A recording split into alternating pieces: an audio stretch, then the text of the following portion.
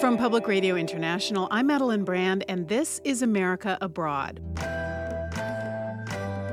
During the Cold War, the Soviet Union used the media to undermine foreign powers. Now, Russia is at it again, and while the goals are the same, the methods have changed. The big change between what they tried in the 1960s and 70s and what they're trying now is that back then we didn't have social media. Now, Kremlin-backed troll farms are pushing out disinformation, and Russian state media is trying to create confusion. Russia is putting out messages that make it seem like there's no objective truth. So what can the United States and other nations do to fight back? They put out X and then we chase it like crazy and we run ourselves ragged. I think there has to be offensive strategy too. Sowing chaos, Russia's disinformation wars, next on America Abroad. From Public Radio International, this is America Abroad, the show that brings global issues home. I'm Madeline Brand. Today on the program, we're going to look at Russian disinformation campaigns, both online and in state media. Some are calling it a new front in a new Cold War. We begin with a story that starts not in cyberspace, but up in the skies. Russian warplanes have been buzzing Western civilian and military aircraft as part of an apparent campaign of intimidation in response to Western economic sanctions over its action in Ukraine. Provocations like these led the United States and its NATO partners to respond with a show of force beginning in July of 2016. For the first time since the Cold War, multinational troops will continuously rotate through 4 countries in Eastern Europe. As part of this rotation, German soldiers were deployed to Lithuania, a Baltic state formerly part of the Soviet Union. Jeffrey Gedman, a senior fellow at Georgetown University, picks up the story from there. Of course, for historical reasons, German soldiers in that part of the world, in particular with certain generations, it can be a little bit controversial or a little bit sensitive. In the middle of the year, Germany invaded Russia. Every citizen in the Soviet prepared for the most colossal war in history. So what happens? A story is put out that a young Lithuanian girl is raped by a gang of men speaking German not far from the barracks of the German soldiers. An anonymous tip sent by email to Parliament. Criminal, Claimed a group of German-speaking men devastating, sexually assaulted and a lie. 15-year-old girl in a It wasn't town close true. to a German army barracks. An attack Lithuania's chief prosecutor says never happened. The Lithuanian and the German authorities together traced that this was Russian disinformation because they wanted to sow distrust between the German soldiers and the local population. See, these Germans, they haven't changed. They're still imperialists. They're still here to dominate us. They're still untrustworthy. They still take our women and abuse our women and rape our children. A lie. But they're looking for things like that day after day after day. Can you drop a little bit of poison in a wound? German Chancellor Angela Merkel meeting with Lithuania's Prime Minister on Thursday. She said the incident is proof governments need to remain vigilant. Now imagine that times 10, times 50, times 100, where they see vulnerabilities and they work to exploit it. It's very nefarious. Today on America Abroad, we'll hear more stories of Russian disinformation and attempts to sow chaos in Europe as well as the United States. We'll learn how Russia uses its state-run media to give a platform to conspiracy theorists and how it persuades viewers to doubt the accuracy of other news outlets. And we'll look at the evolution of internet trolling from individuals to large troll farms. And finally, what can be done to counter all this? But first, what happened in Lithuania is nothing new. Throughout the 1960s, 70s, and 80s, the KGB spread fake news and rumors. And some of what they did looks a lot like the fake news campaigns we see today. You know, it worked then, and maybe they're trying to have it work now. That's Kimberly Martin, a political science professor at Barnard College. One of the things that they did was try to undermine particular American politicians. They went after a senator from Washington, Henry Jackson. Scoop Jackson, who was one of the big engines behind the Jackson-Vanik Amendment. It put restrictions on U.S. trade with the Soviet Union. And so they would not have liked Scoop Jackson very much. So the KGB spread a rumor. You know, at that time, if we go back to the 1970s, it would have been shocking if someone had been gay. The KGB forged FBI documents stating that Scoop Jackson belonged to a gay sex club. You know, we've seen those things more recently. The best example is that they tried to make some insinuations about the French President Macron when he was running for office, very similar to what they did with Scoop Jackson. The KGB didn't just go after politicians it didn't like. It had bigger aspirations to turn Americans against each other. Take Martin Luther King Jr. In the 1960s, the FBI tried to discredit him by painting him as an extremist.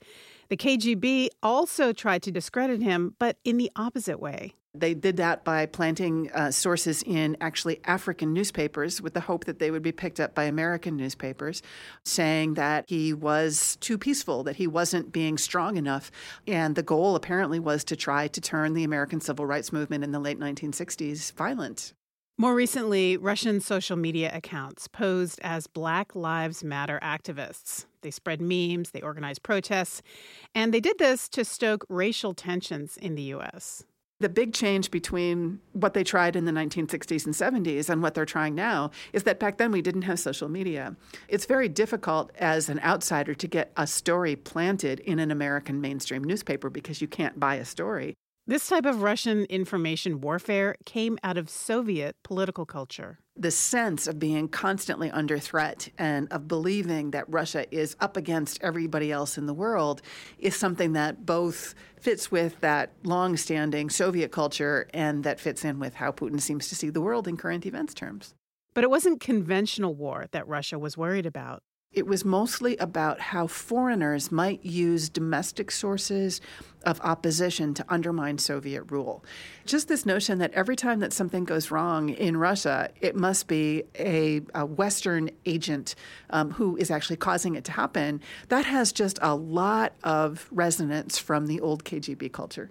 As a young man, Vladimir Putin was immersed in that KGB culture. He was a KGB agent in Dresden in the twilight years of the Soviet Union. In 1991, the Soviet Union collapsed and Boris Yeltsin became president. President Yeltsin came to power. It was probably the most democratic period ever in the history of the Russian Empire, if you will. That's William Courtney.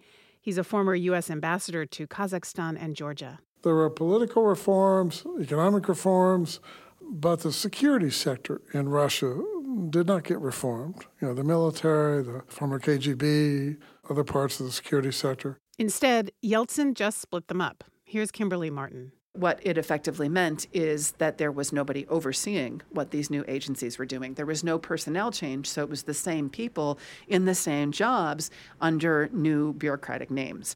But a lot of KGB agents opted for a career change. So, for example, Vladimir Putin went into politics. And so we now, looking back a quarter century, we are seeing a circumstance in which the security sector of Russia is really in charge now. Those are the people running the Kremlin, making the big policy.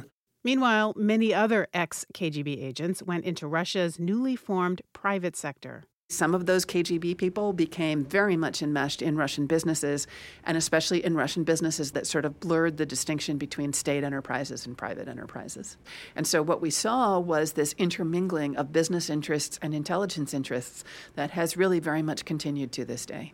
Throughout the 1990s, Russia focused on strengthening its economic and diplomatic ties with the West. When Putin first came to office as president in 2000, he presented himself as being an economic technocrat, and he talked about cooperating with the West, and early on there was a fair amount of cooperation with the West. But it wasn't long before the U.S. snubbed Russia, first by pulling out of a key ballistic missile treaty, and then by going around the UN Security Council during the 2003 Iraq invasion. The West, and in particularly the United States, made it very clear that it no longer needed Russia as a security partner. It was like a slap in the face to Putin. And then there was the Russian economy. The Russian economy remains very dependent on oil and natural gas. And so when oil and natural gas prices were high, Putin could afford to do whatever he wanted to do because money was pouring in. But when oil prices fell, Putin could no longer deliver on his economic promises. Then, in 2011, Russia held a parliamentary election. A major rally is underway in Moscow, and demonstrations are being held in dozens of other cities across Russia, all to protest Sunday's parliamentary election. Critics say it was rigged to favor the party of Prime Minister Vladimir Putin. It was the biggest protest movement since the Soviet era. Putin clamped down. At that point, he had to find some other way to justify why people should continue to support him. And the thing that he fell back on was that he provides order. Well, who is providing disorder? Whoever provides disorder are the people that are trying to undermine Russia from within. And that probably harks back to his KGB heritage, that, of course, it's the West who's trying to provoke disorder in Russia. Before the 2011 election, Russia was already drifting from democracy. It's just been this slow, soft reimposition of authoritarianism. But after the protests, things sped up. Putin tightened his grip on the press. You've seen a dismantling of any sort of free media in Russia, anything that's basically independent. Boris Zilberman is a Russia analyst at the Foundation for the Defense of Democracies. He says that most Russians get their news from networks controlled by the Kremlin. The Russian people have really been the guinea pigs for this information warfare for the past 18 years. After perfecting these information warfare tactics at home, Russia used them in Ukraine. So what happens is Ukraine is in the process of trying to gain closer association with the European Union. Andrew Radin is a political scientist at the RAND Corporation. Ukraine has long been in a sort of uncomfortable position of seeking closer relations with Europe for trade ties, while at the same time also seeking to have strong ties with Russia. It's not just economics, it's also culture and language. Ukrainian identity is split between the East and the West. People in the western part of the country are more likely to insist on a strong Ukrainian national identity. People in the eastern part are more likely, let's say, to see themselves as part of Russia. In 2013, Viktor Yanukovych was the president of Ukraine. He was more pro-Russian, but he still wanted to strengthen Ukraine's ties with the EU. Yanukovych is attempting to negotiate some sort of association agreement with the EU, and then President Putin talks to him to convince him out of it.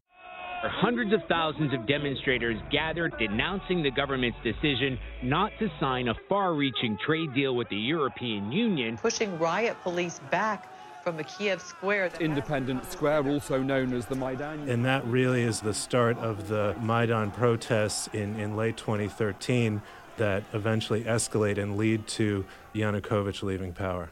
Yanukovych was replaced by Petro Poroshenko, who is more pro-Europe. For Russia, that was a big problem. So Moscow took advantage of that East-West split that already existed in Ukraine. There's been reports of the GRU, which is Russian military intelligence, creating fake comments on news sites, creating fake social media profiles. Russian forces attempt to seize and control internet access on the Crimean Peninsula. Russia drummed up support in Crimea and then went in militarily. Moved forces towards the border with Ukraine, where they hadn't previously been stationed, and very quickly seizes the territory of Crimea. Initially, Russia denied it had troops in Crimea. The soldiers had no insignia on their uniforms, but they carried Russian weapons. Vladimir Putin said they were, quote, local self-defense forces. And Russia then annexes Crimea, effectively admitting all of the things that they've done there and that there was Russia acting. Russia didn't just lie, and it didn't just put out propaganda. Its subterfuge in Crimea went deeper. Russia is undermining sort of objective reality. They are putting out messages that make it seem like there's no objective truth. It wasn't long before American State Department officials in Ukraine started picking up on all this disinformation. Molly Schwartz brings us the story. When Russia annexed Crimea, it sent the U.S. State Department scrambling. Shri Preston Kulkarni was working there as a Foreign Service officer. He remembers how things unfolded next. The State Department actually tried to bring together a collection of Russia experts and public diplomacy experts to try and do a counter-messaging task force. Shri was tapped to be the campaign director for this new Ukraine Communications Task Force. He began to notice some strange things about the way that the conflict was being described on Russian media. I saw people claiming that the CIA had put dead bodies inside a plane and then purposely shot it down in order to create propaganda against the Russian government. People were repeating that story again and again, and I realized we had gone through the looking glass at that point, and that if people could believe that, they could believe almost anything. Shri and his task force were responding in real time. They noticed that there were a few influential names who were driving the narrative on the Russian side. We would have certain actors who would pop up again and again. Number one on that list was Konstantin Rykov. He was active on Twitter and a lot of other social media, like LiveJournal, VKontakte, and Odnoklassniki. He was fluent in the language of the Russian internet culture. He had helped invent it. Here's Alexander Shmelev. He says that starting in the mid-90s, Rykov started to be actively involved in the development of Russian internet while he was still a teenager. Shmelev used to work with Rykov at a propaganda online news site. It's called Vzglyad. Rykov owns and produces it. Shmelev says that Rykov was at the roots of something called the podonok culture. These were young people who were coming onto the internet and inventing their own language there, and generally making a mockery of everything, having fun, and creating a sort of subculture. Shmelev remembers that in those days, the political discussions on the internet were mostly anti-Putin. The internet was one of the few places where the opposition movement could communicate freely. When Putin first came to power in the year 2000, he wasn't paying much attention to this kind of activity online. He reportedly didn't use a computer. And he was busy tightening control over Russian newspapers and TV news channels. But then, in 2005, things changed. People took to the streets as the Orange Revolution unfolded in Ukraine. There were massive protests in Kiev against the Russian-backed presidential candidate. Many of these rallies were organized online. Eventually, Putin and his deputies took notice. Putin's administration needed more people to be pro-Kremlin voices on the internet and to drown out the anti-Kremlin voices. They needed people who understood how to make information attract attention and go viral. Enter Konstantin Rykov. Though technically independent, he had direct ties to the executive branch of the Russian government. He was especially close with Putin's deputy chief of staff, Vladislav Surkov. Shmelev says that the situation was like this. On one hand, Rykov had his own commercial entity that was nominally independent. But in reality, of course, it worked in partnership with the president's administration and received a lot of orders from them. Shmelev says that sometimes there were situations where they would publish something, and Surkov's assistant would call and say, "No, please, replace this article," or "Please publish something about this issue." In 2007, Surkov, the deputy chief of staff, started organizing fundraising events for Rykov's projects. That same year, Rykov was elected to the Russian parliament for the pro-Kremlin United Russia Party. And then, in 2008, Russia annexed a region in Georgia called South Ossetia. The Russian government had a stake in making it look like the people living in South Ossetia were overwhelmingly in support of seceding and joining Russia. Artificially boosting an online presence of people who wanted to join Russia seemed like a challenge. It wasn't clear to Shmelev where they would get these Kremlin backers, but Rykov figured out a way to boost the numbers. Shmelev explains that Rykov attracted new people into social political conversations on the internet, people who weren't there in the first place. For example, by advertising his articles on entertainment websites, websites with jokes, porn sites, and so on, so that people who weren't interested in politics, like youngsters who were just browsing naked women, would see a link, get interested, click on it, and gradually they joined this community of supporters for the government. For Alexander Shmelev, this kind of blatant manipulation was too much. He left Rykov's website in 2008. But Rykov stayed the course, and his loyalty paid off, in a very literal sense. In 2006, he was making 400,000 rubles by running Vzglyad. By 2010, he was reportedly earning over 8 million rubles per year. Rykov also made a play to influence audiences outside of Russia. He got active on Twitter, where now he has over 250,000 followers. Eventually, he caught the notice of the U.S. government. Of course, I remember Rykov. Michael McFaul served as U.S. ambassador to Russia from 2012 to 2014. We spent a lot of time thinking about him and his colleagues in terms of what were their objectives. He was very active in talking about foreign policy in particular. Was he paid, coordinated? These are the fuzzy lines that the Putin government deliberately keeps fuzzy. Also a bit fuzzy is Rykov's role in helping Donald Trump win the White House. Back in 2015, Rykov built a website called Trump2016.ru. He began actively supporting Trump online. The impact of Rykov's campaigning is unknown. But Shmelov explains that Rykov had his reasons for boasting about helping Trump. Shmelov says that in this way, on the one hand, he raises his significance in everybody's eyes, and on the other hand, he intimidates them by showing that he can create a media event out of nothing. It seems unlikely that one man could effectively sway an election. But Rykov was a pioneer in developing a new tactic for the Russian government. He helped the Kremlin figure out how they could enlist trolls to shift the media narratives, or at least create confusion about what's true and what's fake. And with the troll template in place, they were about to enlist a lot more of them. For America Abroad, I'm Molly Schwartz.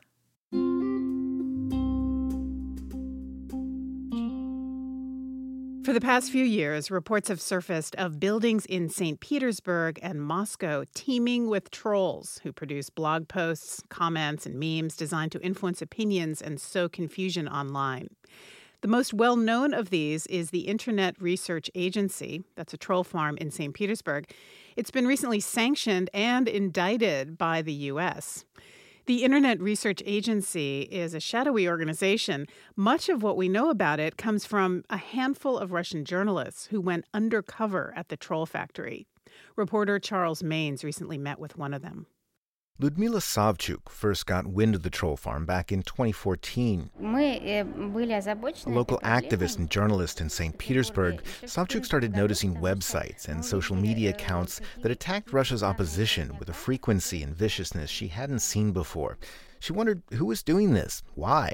And so when she later heard that the rumored organization behind the campaign, a company called the Internet Research Agency, was hiring writers, Savchuk jumped at the chance. I wanted to get in there to see how it works, of course. But the most important thing was to see if there was some way to stop it. Once on the inside, Savchuk says she was struck by the size of the IRA's operation. In a 4-story office building on Savushkina Street, hundreds of trolls worked around the clock in rotating shifts. There were the social media seeders and commentators on one floor, on another, a visuals team cranking out videos and a seemingly endless supply of jokey political picture memes known as demotivators. And Savchuk says fake news websites also served as soldiers in the IRA's digital army. On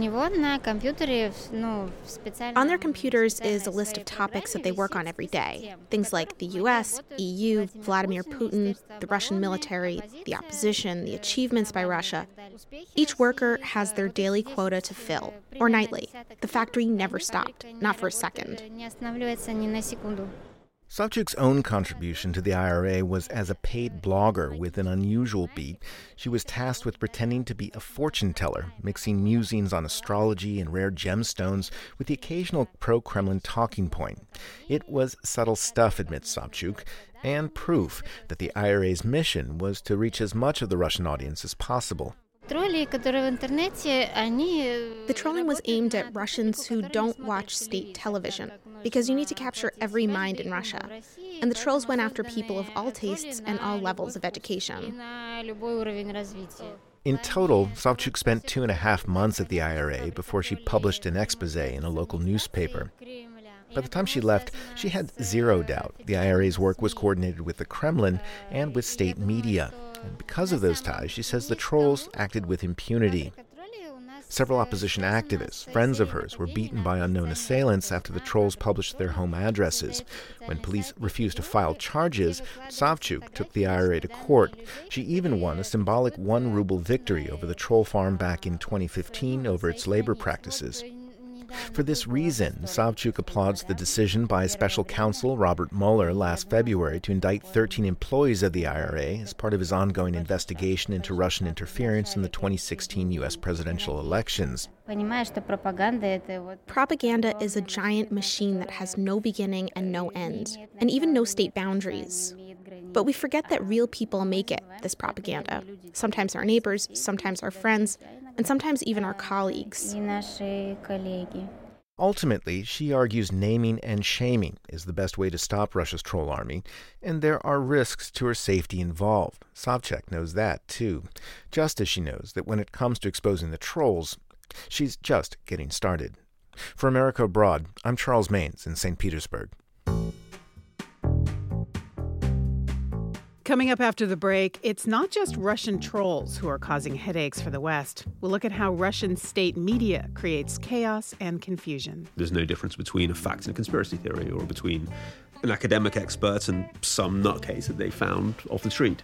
For more on this, check out our website, pri.org/America Abroad. You're listening to America Abroad. I'm Madeline Brand. This hour, Sowing Chaos, Russia's Disinformation Wars. Russian state media has evolved since the fall of the Soviet Union. It has a reach that extends far beyond Russia, with international broadcasts in many languages. The problem is these broadcasts often mix up legitimate and fringe sources, which makes it hard for viewers and listeners to know what's real. Dasha Lisetsina has more. Peter Pomerantsev worked for 10 years in Russian media as a journalist and TV producer. He's now based at the London School of Economics, writing about propaganda and media. He first arrived in Moscow in 2001, a year after Putin came into power. And at the time, the mood in the media industry was souring. It appeared that the newfound freedom many journalists experienced in the decade following the collapse of the Soviet Union was now coming to an end. There was already kind of a current of thinking that saw information as being essentially a weapon or a tool. The content didn't matter. It only had a certain effect. And this way of thinking first started gaining mainstream traction after the fall of the USSR in the 90s. In 1999, Marshal Igor Sergeyev, then Minister of Defense, proposed that Russia, unable to compete militarily with the West, would engage in what he referred to as asymmetrical directions. In other words, information warfare. One educational military text from 2011 describes information warfare as, quote, an invisible radiation. A permanent thing that's happening all the time.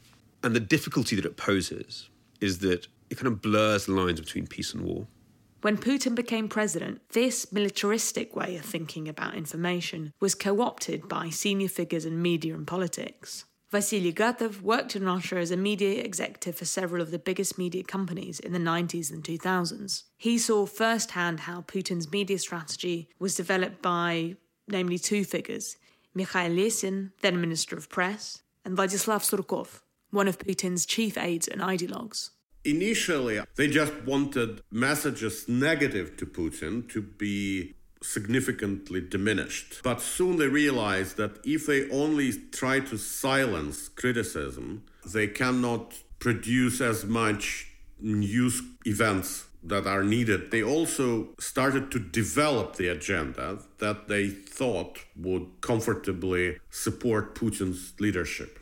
How this worked in practice is that Kremlin clerks would just send out their requests to news editors. What news to cover, what news not to cover, what should be emphasized and what should be skimmed over. It's not a formal organization. It's not kind of a bunker underneath the Kremlin where a group of coke-enabled geniuses write Russian fakes. No, it's very dull clerks in Kremlin who write their necessities on paper and distribute it to media. The Kremlin's editorial direction is very broad. They just say what they want the overall message to be. So it's like a self-winding machine that knows Kremlin request, enthusiastically runs to fulfill it, and then claim their own achievement, even if the message was initiated in Kremlin. It's a new propaganda. It makes things that other people will replicate. And it very much kind of relies on self-censorship rather than on any other tool.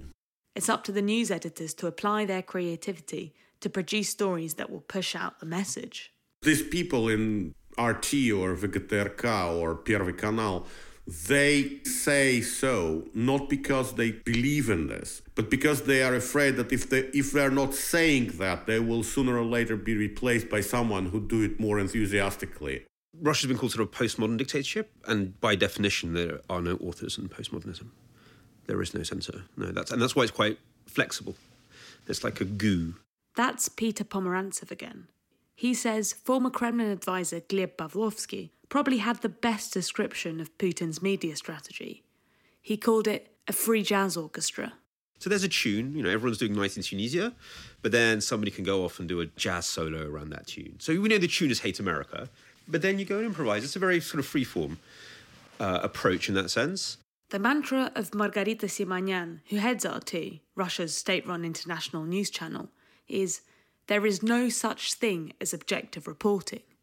The channel is funded by the Kremlin with an estimated budget of $230 million per year and services in English, German, Spanish and Arabic. What's funny is that they're using the language of alternative opinions. What's wrong with alternative opinions? More free speech. That's kind of the language they've adopted, which is our language. Russian state media provides a platform for people with a wide variety of opinions. Nationalists, Brexiteers, people on the extreme right, even people on the left. Whoever needs it, really. And this is done to project messages that are divisive to the West. They push it to its logical absurdity. There's no difference between a fact and a conspiracy theory, or between an academic expert and some nutcase that they found off the street. And that's much harder to find any way to kind of stand up to than if somebody's coming like, communism is a better system and you can prove that it's not. And that's the difficulty with this new kind of information warfare. How do you respond to a loose strategy that is not interested in pushing one single ideology or even really persuading people? Rather, it aims to undermine all ideologies and facts and to destabilise the very idea of a truth. For America Abroad, this is Dasha Lisitsina. In January of last year, U.S. intelligence agencies found that RT was Russia's state-run propaganda machine, and that it was part of a Kremlin-backed effort to get Donald Trump elected president. And so it was forced to register as a foreign agent with the Justice Department. The channel will now have to file biannual reports to the U.S. government and flag its backing from the Russians. In response, Russia forced U.S.-funded media like Voice of America and Radio Free Europe, Radio Liberty to register as foreign agents. In the UK, there's a similar debate over how to treat RT. Tommy Horner brings us this report from London. RT UK launched in 2014. And ever since, they've been going on the offensive against the BBC. The British Broadcasting Corporation is accused of staging chemical weapons attack. That salacious claim was in reference to a chemical weapons attack in Syria. RT accused the BBC of conjuring the whole thing up. RT's conduct demanded the scrutiny of Ofcom, Britain's independent media regulator charged with enforcing a code which requires impartiality. Within a year of being on air, RT's show Truth Seeker was cancelled as Ofcom hit RT with sanctions. Since then, RT UK has frequently been reprimanded, but they remain an agitator in British media, commonly airing coverage and analysis which is misleading or fabricated. RT would say they are simply providing the unvarnished Russian perspective.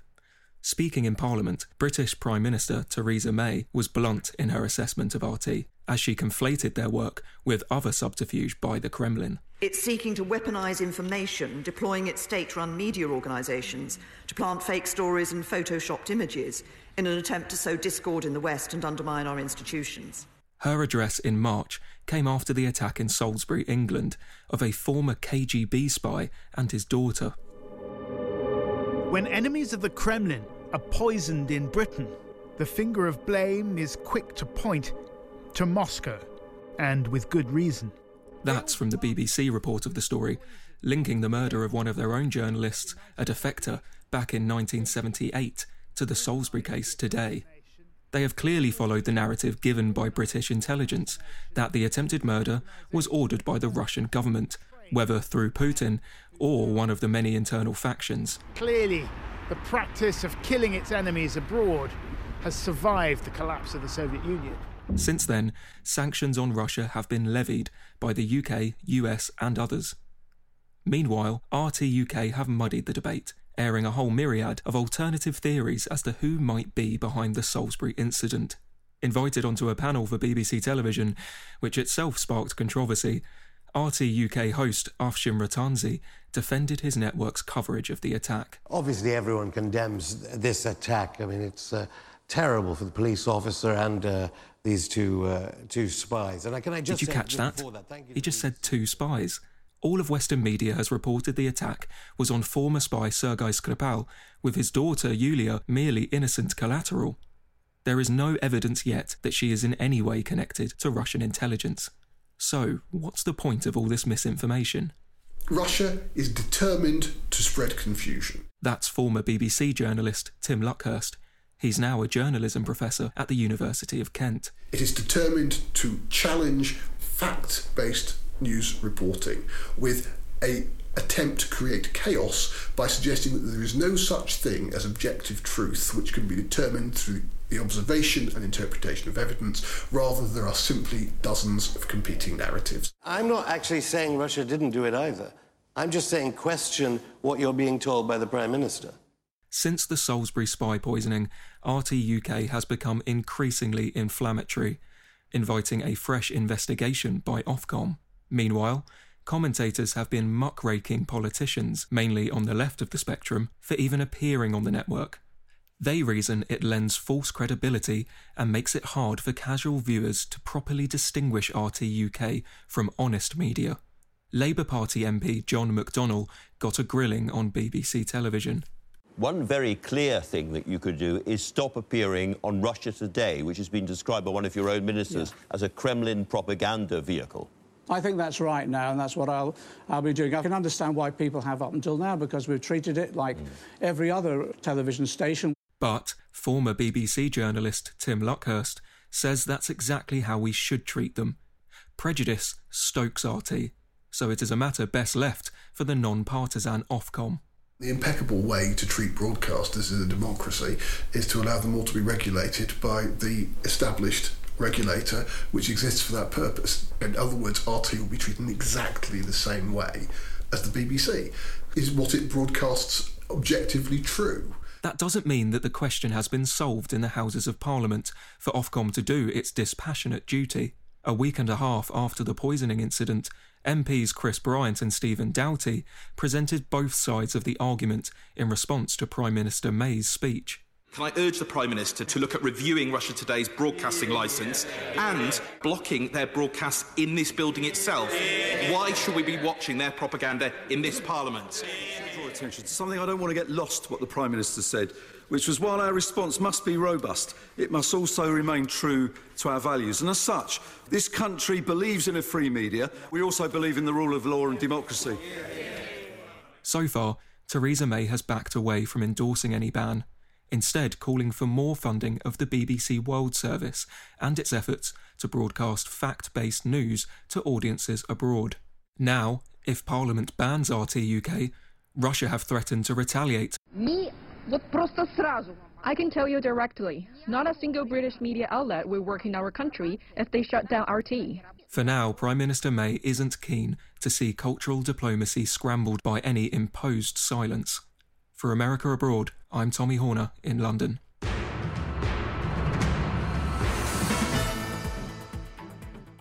So what exactly is the difference between Russian media and other state-backed outlets like the BBC or Voice of America? Here to help us answer that question is Jeffrey Gedman. He's a senior fellow at Georgetown University.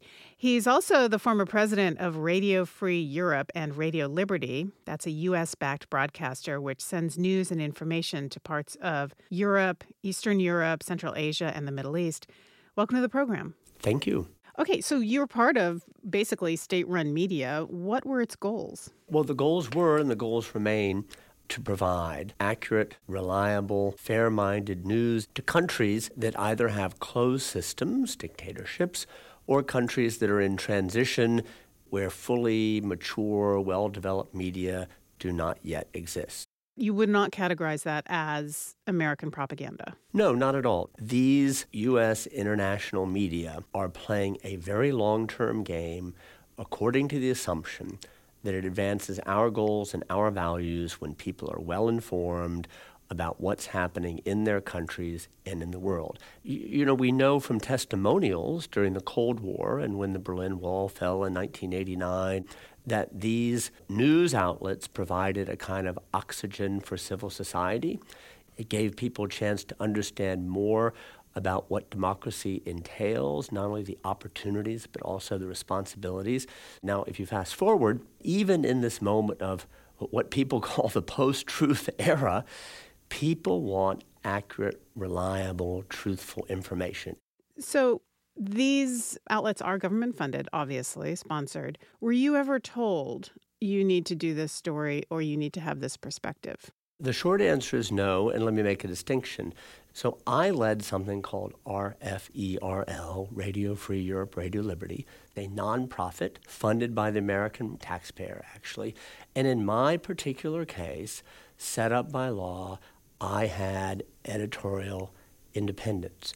Did I have interaction with the White House, the U.S. State Department, American embassies abroad? Absolutely. But I never, I can honestly say, had pressure to add something, subtract something, or change something, and that's embedded in U.S. law. The distinction I want to make is there's something else called the Voice of America, and it's a little bit different. It is part of the federal government. It runs some government editorials. It, too, does real journalism, but it's a little bit more of a hybrid. Okay, let's get your perspective on the Russian side of it. What do you think the goals are of Russian state-run media? That's a great question. I think you have to see that in the context of what are the goals of Russian foreign policy. What does Russia want? It wants to divide Europe. It is fond of the idea of spheres of influence.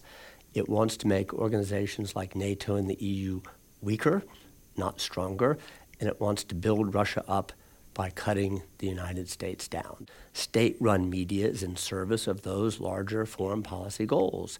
It's not a bad job because it's kind of easy to do. We are our own worst enemies these days. Our problems are chiefly homegrown. Our vulnerabilities are great. And so what does Russian state media do? It exploits, it drops poison in wounds, it stirs the pot, it tries to make life a bit harder for us. And so if you were running Radio Free Europe, Radio Liberty now, how would you counter-program that? Well, first, I would continue providing this news accurate, reliable, fair-minded.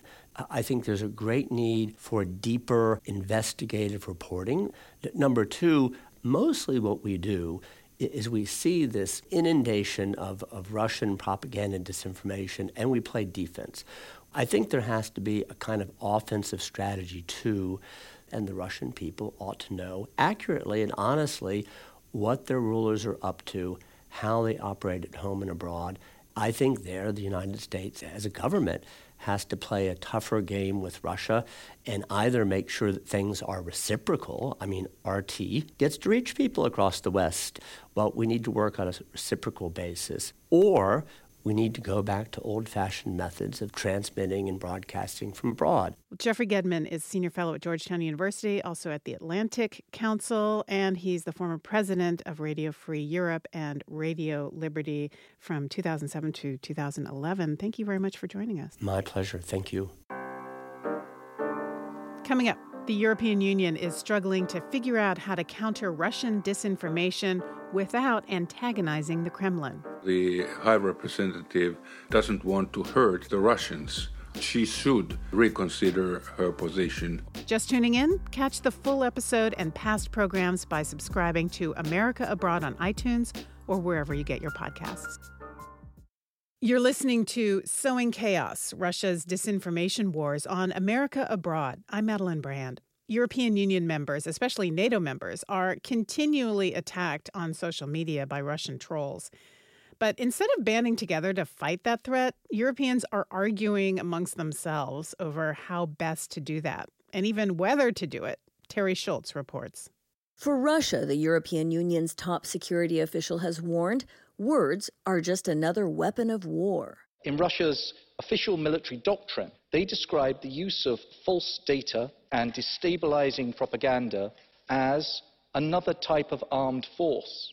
EU Security Commissioner Julian King constantly warns EU states they're on the front line of the Kremlin's massive and mighty disinformation campaign and urges them to step up their defenses.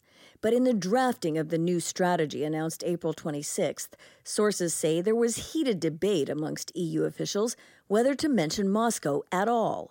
King reportedly favored doing so, and Russia is named 3 times in the 17-page document. But King acknowledges, with EU governments in the lead on security issues, the European Commission's mandate is limited. The Commission's main role is to try and head off any fragmentation that might arise from different member states' responses to such activities. Too late. The flagship initiative the EU has launched to counter Russian disinformation is under fire from all sides and lacks both financial and political support from its own founders at the European Commission. Some critics say the East Stratcom task force, made up of just 14 staffers, mostly on loan from their own governments or EU jobs, is too small to be effective. Others say the unit goes too far, with its website called EU versus Disinfo, which identifies media outlets publishing what's deemed distorted information. Leading the attack, the Dutch government. After 3 articles from newspapers in the Netherlands were called out by EU versus Disinfo, the outraged Dutch parliament voted to spearhead an EU-wide push to have the unit disbanded. It maintains that position even though the pieces in question were removed from the website's wall of shame. Dutch democracy activist Arjen Nijboer vocally supports the anti-Stratcom campaign. He says that doesn't mean he's a fan of Russian President Vladimir Putin, whom he calls a gangster leading a gangster state, but he doesn't want the EU to overreach either. I think the states should simply refrain from interfering with this whole area of media, free speech, and so on. In Europe, we should not pick up this bad Russian habit. Another critic is EU lawyer Alberto Alemano, who filed a legal challenge against the methods used by the EU versus Disinfo analysts. His complaint of insufficient rigor in fact-checking was rejected by the EU ombudsman. But the European Commission's new strategy does follow the kind of approach Alemano has been recommending, targeting amplification methods. Something has to be done, hence the suggestion to take a more holistic approach that goes upstream rather than downstream by preventing platforms to easily allow individuals and bots in particular to spread the news. Coming from a country where resisting Russian pressure is just part of life, Finnish newspaper columnist Jarmo Mäkelä shakes his head when asked about the battles inside EU leadership on whether or not to call out the Kremlin. Mäkelä says the Finnish government has repeatedly warned EU High Representative Federica Mogherini she's risking the unity and security of the 28 member states by her failure to more robustly empower the East Stratcom unit. We who see it every day find it hard to believe that there are countries which ignore this phenomena. The High Representative is not very interested in expanding this operation because she obviously doesn't want to hurt the Russians. I would say that she should reconsider her position. At the very least, the new EU initiative will force online platforms to create and conform with a new code of practice and intends to force regulations if measurable progress isn't made by October. Mäkelä says he expects EU member states will gradually come to the conclusion on their own that they must do more to counter the false narratives being spread about them. But he says at this pace, there will be a lot of damage done before then. For America Abroad, I'm Terry Schultz in Brussels. While there's a lot of hand-wringing on both sides of the Atlantic, RAND analyst Andrew Radin notes Russian disinformation campaigns do have their limits. Russia's ability to manipulate our system is not magic, it's not unlimited, and they don't necessarily always have a particularly sophisticated understanding of the United States. And we can take lessons from the Cold War. When President Reagan came into office in 1981, he said publicly that Soviet leaders will reserve unto themselves the right to lie and do other things to serve their purposes. William Courtney is a former ambassador to Georgia and Kazakhstan. He says one way to counter Russian disinformation is through education. for Western governments to continue to explain to their own peoples and to Russians how Russia is using these tools is an important part of educating people and helping them become more resilient in dealing with those kinds of threats. So meanwhile, it seems like Russia is on the offensive. How should the United States react? So the basic U.S. strategy, which has really been in place since Russia intervened in Ukraine in 2014, has been to raise the cost to Russia of aggression or malign activities abroad. Since 2014, real inflation-adjusted household incomes have gone down maybe 15% or so. Sanctions that the Trump administration imposed have driven down Russian stock markets quite considerably, especially for some larger companies. So Russia's likely to pay an increasing price for being a great power spoiler. Do you think the Trump administration is doing all it should be doing right now? So the Trump administration, a better way to look at it is not just Trump administration, but U.S. foreign policy. And that's affected by Congress.